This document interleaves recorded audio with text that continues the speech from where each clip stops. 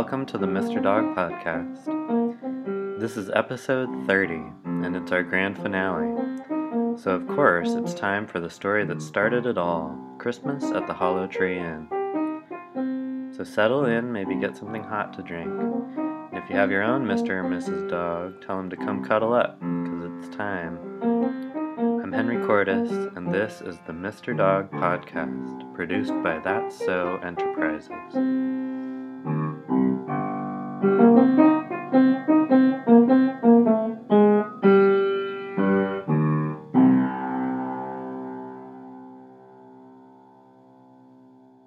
The storyteller told the last Hollow Tree story on Christmas Eve.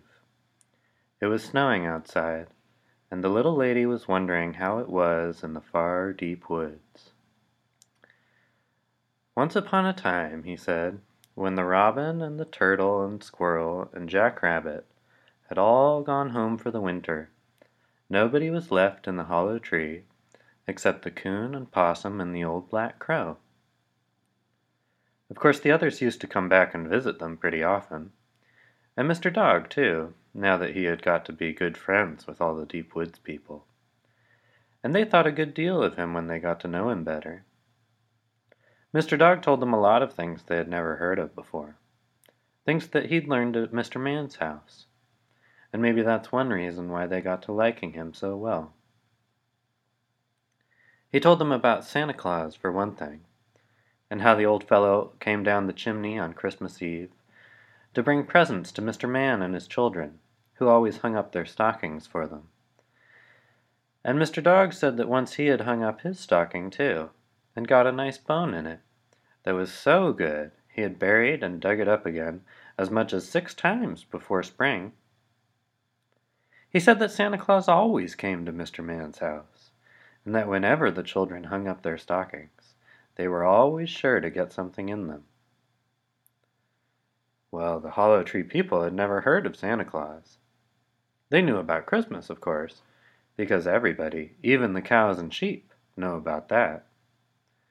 But they had never heard of Santa Claus. You see, Santa Claus only comes to Mr. Man's house, but they didn't know that either. So they thought if they just hung up their stockings, he'd come there too. And that's what they made their minds up to do. They talked about it a great deal together, and Mr. Possum looked over all his stockings to pick out the biggest one he had. And Mr. Crow, he made himself a new pair on purpose. Mr. Coon said he never knew Mr. Crow to make himself such big stockings before. But Mr. Crow said he was getting old and needed things bigger. And when he loaned one of his new stockings to Mr. Coon said, "That's so," and that he guessed they were about right after all. They didn't tell anybody about it at first, but by and by they told Mr. Dog what they were going to do. And when Mr. Dog heard it, he wanted to laugh right out. You see, he knew Santa Claus never went anywhere except to Mr. Man's house, and he thought it would be a great joke on the Hollow Tree people when they hung up their stockings and didn't get anything. But by and by, Mr. Dog thought about something else. He thought it would be too bad, too, for them to be disappointed that way. You see, Mr. Dog liked them all now, and when he had thought about that a minute, he made up his mind to do something. And this is what it was. He made up his mind to play Santa Claus. He knew just how Santa Claus looked, because he'd seen lots of his pictures at Mr. Man's house.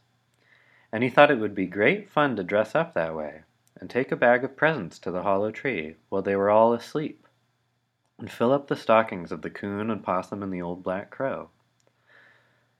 But first he had to be sure of some way of getting in. So he said to them he didn't see how they could expect Santa Claus. Their chimneys were so small. And Mr. Crow said they could leave their latch string out downstairs, which was just what Mr. Dog wanted. And then they said they were going to have all the folks that had spent the summer with them over for Christmas dinner, and to see the presents they had got in their stockings. They told Mr. Dog to drop over too, if he could get away. And Mr. Dog said he would, and went off laughing to himself, and ran all the way home because he felt so pleased at what he was going to do. Well, he had to work pretty hard, I tell you, to get things ready. It wasn't so hard to get the presents as it was to rig up his Santa Claus dress. He found some long wool out in Mr. Man's barn for his white whiskers, and he put some that wasn't so long on the edges of his overcoat and boot tops, and around an old hat he had. Then he borrowed a big sack he found out there too, and fixed it up to swing over his back, just as he had seen Santa Claus do in the pictures. He had a lot of nice things to take along. 3 tender young chickens he'd borrowed from Mr. Man, for one thing. And then he bought some new neckties for the Hollow Tree folks all around, and a big striped candy cane for each one, because candy canes always looked well sticking out of a stocking. Besides all that, he had a new pipe for each, and a package of tobacco. You see, Mr. Dog lived with Mr. Man, and didn't ever have to buy much for himself, so he had always saved his money. He had even more things than that, but I can't remember just now what they were. And when he started out, all dressed up like Santa Claus, I tell you his bag was pretty heavy, and he almost wished, before he got there, that he hadn't started out with quite so much. It got heavier and heavier all the way, and he was glad enough to get there and find the latch string out. He set his bag down to rest a minute before climbing the stairs, and then opened the doors softly and listened. He didn't hear a thing, except Mr. Crow and Mr. Coon and Mr. Possum breathing pretty low. And he knew they might wake up any minute, and he wouldn't have been caught there in the midst of things for a good deal.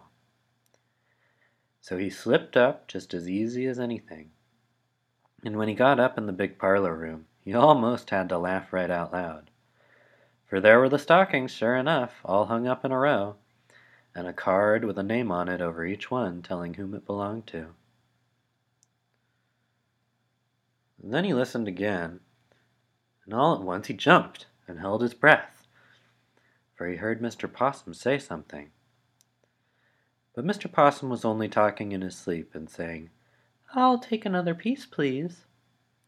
And Mr. Dog knew he was dreaming about the mince pie he'd had for supper. So then he opened his bag and filled the stockings. He put in mixed candy and nuts and little things first, and then the pipes and tobacco and candy canes so they'd show at the top, and hung a nice dressed chicken outside. I tell you, they looked fine. It almost made Mr. Dog wish he had a stocking of his own there to fill. And he forgot all about them waking up, and sat down in a chair to look at the stockings. It was a nice rocking chair, and over in a dark corner, where they wouldn't be apt to see him even if one of them did wake up and stick his head out of his room. So Mr. Dog felt pretty safe now anyway. He rocked softly and looked at the nice stockings, and thought how pleased they'd be in the morning, and how tired he was. You've heard about people being as tired as a dog, and that's just how Mr. Dog felt. He was so tired he didn't feel a bit like starting home. And by, he never did know just how it happened, but by and by Mr. Dog went sound asleep right there in his chair, with all his Santa Claus clothes on. And there he sat with his empty bag in his hand, and the nice full stockings in front of him, all night long. Even when it came morning and began to get light, Mr. Dog didn't know it. He just slept right on, he was that tired. And then pretty soon the door of Mr. Possum's room opened, and he poked out his head. And just then the door of Mr. Coon's room opened, and he poked out his head. And then the door of the old black crow opened, and out poked his head. And they all looked toward the stockings, and they didn't see Mr. Dog or even each other at all. They saw their stockings, though, and Mr. Coon said all at once, "Oh, there's something in my stocking." And then Mr. Crow says, "Oh, there's something in my stocking, too." And Mr. Possum says, "Oh, there's something in all our stockings."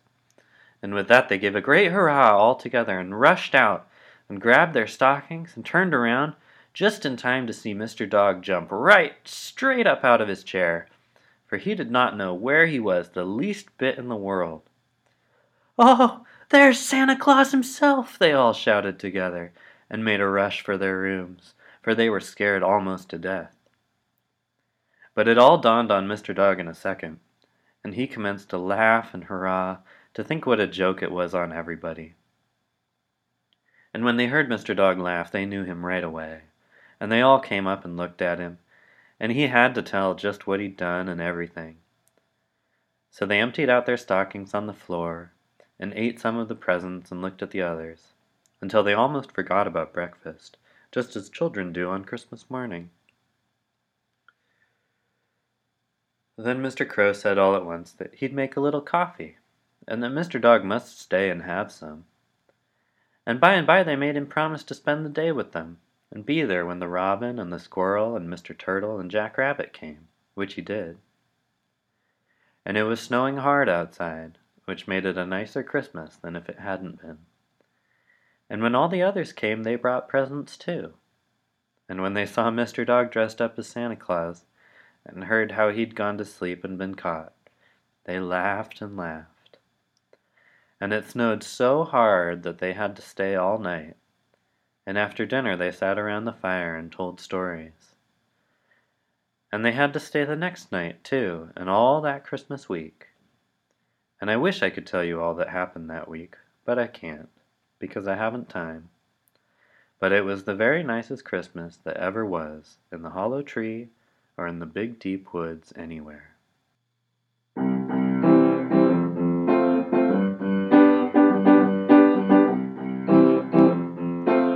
That's our show. Thank you so much for following along with us as we've made our way through these marvelous hollow tree stories. It's been a lot of fun. We may at some point this year switch podcast hosts, but never fear, because wherever else they end up, these episodes will live forever on our website, MrDogsChristmas.com. And if you like this show, please remember that you can help more people to discover these stories by leaving a review or a rating on iTunes, and by telling your friends about us. This has been the Mr. Dog Podcast, a presentation of That's So Enterprises. I'm Henry Cordes, wishing you a very Merry Christmas.